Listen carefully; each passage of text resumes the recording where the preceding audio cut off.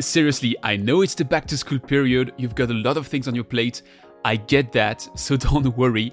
I won't make that special episode too long and you'll get a fast track update on many of the guests and companies that appeared on that microphone. Today, this podcast turns 2 years, 222 episodes released, of which 97 were feature interviews for a total of 105 hours on air. That's a lot of water industry, water sector, water and beyond, whatever we call it, and hopefully a lot of inspiration shots for all of us. 2 years is not much on the scale of the entire sector, yet a lot happened from many of my former guests since they appeared on my microphone. Today, you'll learn who raised the most money since the release of our common discussion. I'll share some milestones and recent projects for some of them, and I'll update you on our background drama, the story of the merger of Suez and Veolia. Let me start by ringing the bell. This actually is also what happened to Kobi Nagar, representing 374 Water on the opening of the Nasdaq on the 1st of July.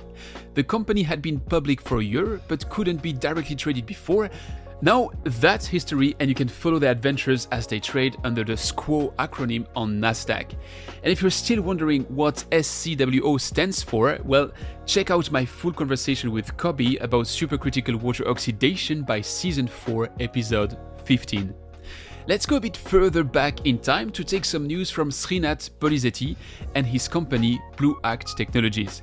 If you recall, Srinath takes advantage of the properties of whey to remove microplastics, pesticides, heavy metals, chlorine and other radioactive compounds from water. He also proved his technology efficient in elimination of PFAS. Well, you can now get his filters installed under your sink, as he ran a successful Kickstarter campaign, and if you want to recall the full story, that was by Season 1, Episode 11. If you haven't exercised this summer and rather joined the barbecue and beer club, you may want to change gears a bit in September. That's what Minaguli invites you to do year-long with the Run Blue movement, and it's not literally about running, it's rather a hint to tell your companies, neighbors or friends they shall run their activities blue on the road towards UN Water Congress in 2023. But if you want it to be literal and really want to run, take a motivation shot directly in your ears with Mina's interview, which aired in Season 4, Episode 4. To the next news, with some of my guests that somewhat came together. I had already underlined in my conversation with Brent Solina and Carol Maxwell how their path had crossed the one from Sivan Zamir from Xylem, as Microorganic Technologies had joined the Xylem Innovation Lab. Well, it looks like Xylem has a crush on microbial fuel cell technologies because Aquacycle joined the program as well. There's more news about Aquacycle, so I'll come back to it, but before, let's kick off my top 5 of my guests that raised the most money after appearing on my microphone. Number 5, Can-Do, which was represented by its CEO and founder Ari Goldfarb on that microphone by Season 1, Episode 6. They raised $8 million in a Series B financing round focused on global growth and accelerated R&D development with participation from UK, European and US investors. And of course, they're still turning wastewater and sewers intelligent thanks to AI and digitization. Number 4, Kitos and its CEO and founder Mina Sankaran, that was with me on the mic by Season 3, Episode 7. They apparently raised $8.3 million in something that's whether qualified as venture round or as Series C in the trackers, and Mina confirmed in a Forbes interview that the total raised money of about $40 million is right. But I did not find any mention on the Kitos website or in any of their official communication channels. That's mysterious, isn't it? Let's move on to number 3, Epic Cleantech and its CEO and co-founder Aaron Tartakovsky, that was with me by Season 4, Episode 3. Epic raised $9.4 million, which they leveraged to accelerate on-site water reuse in real estate projects across the United States. So, more buildings that will be able to reuse up to 95% of their water, with resource recovery as a welcome side effect. That sounds like awesome news. Number 2, Transcend, which was represented twice on that microphone by Ari Raivet, its CEO in Season 1, Episode 17, and Adam Tank, its Chief Customer Officer and fellow podcast host with the awesome water we're talking about. He co-presents with Jim Loria. Both were with me by Season 2, Episode 10. Transcend has raised $10 million, enabling the company to expand its sales team and broaden its software as a service beyond wastewater and into the drinking water market. Now, before moving to my number 1, let me mention some other water entrepreneurs that have raised new pockets of money since appearing here, with Fadjer Mushtaq from Oxyle, Henrik Hagemann from Pure Affinity, who might soon be back on that microphone, yes, that's a spoiler, and Ramzi Bouzerda from Drupal. And now it's time to move to our number 1 that you've been awaiting, and that is Aquacycle. I teased it, who raised $10.1 million in a venture round. That's the occasion for me to remind you of my conversation with the fantastic Oriana Bretschker in Season 1, Episode 20. Now, I promised you this episode wouldn't be too long, so I'll move on to my last section with the merger and acquisition news. The first one will be, no surprise, if you've listened to my discussion with Reinhard Hübner by Season 5, Episode 1, Skion Water has a strong vision as to what they intend to build, and M&A is their vehicle to achieve it. This is how Ovivo, the main subdivision of Skion, acquired Wastech Control and Engineering beginning of July. This shall create interesting synergies for both companies, especially in the microelectronic industry, Wastech's home turf.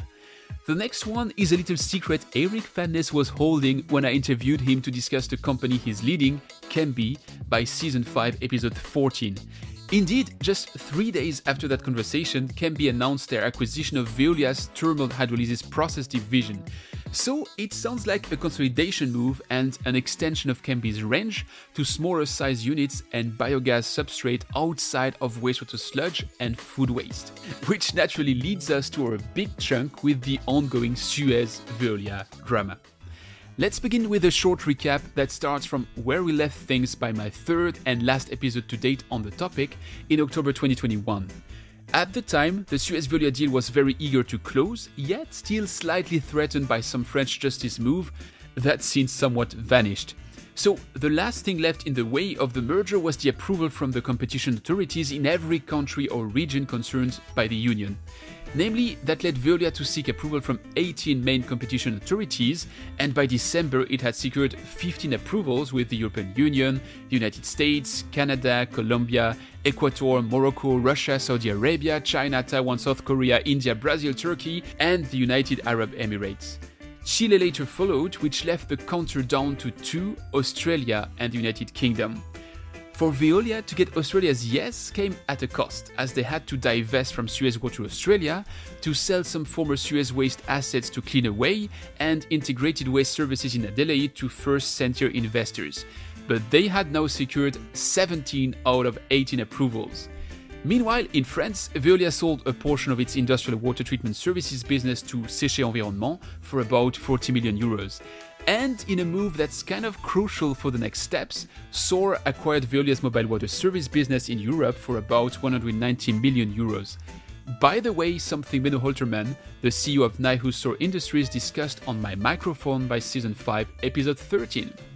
In total, by the end of May, Veolia had sold for about 920 million euros of assets with, for instance, via Ingenieurama in Sweden, the aquaculture division of Krüger-Kalnes in Norway, or RWO in Germany.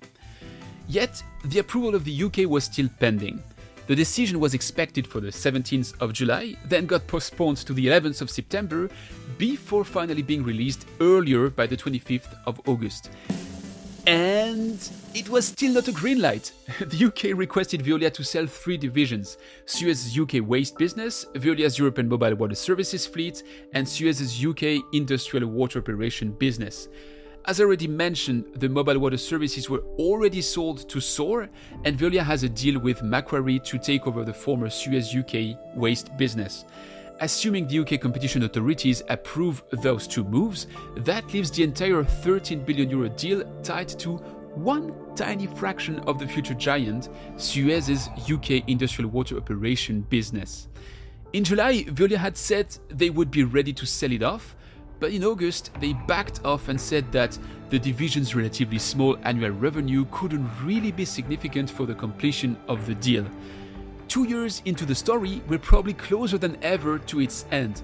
But still, it's not done, so again, to be continued.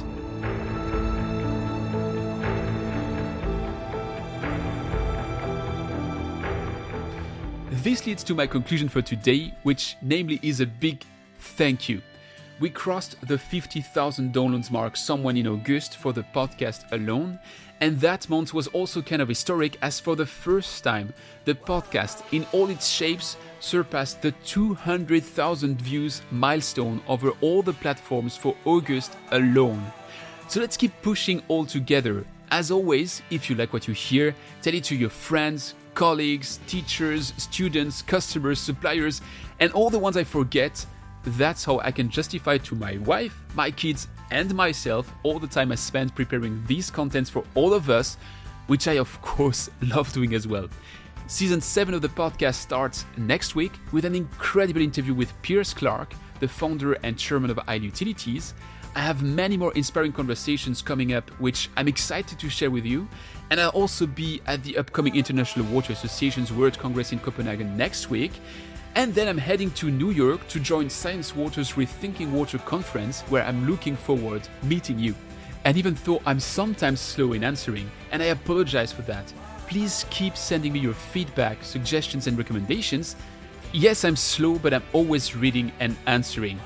Again, thank you, and I'll see you next time.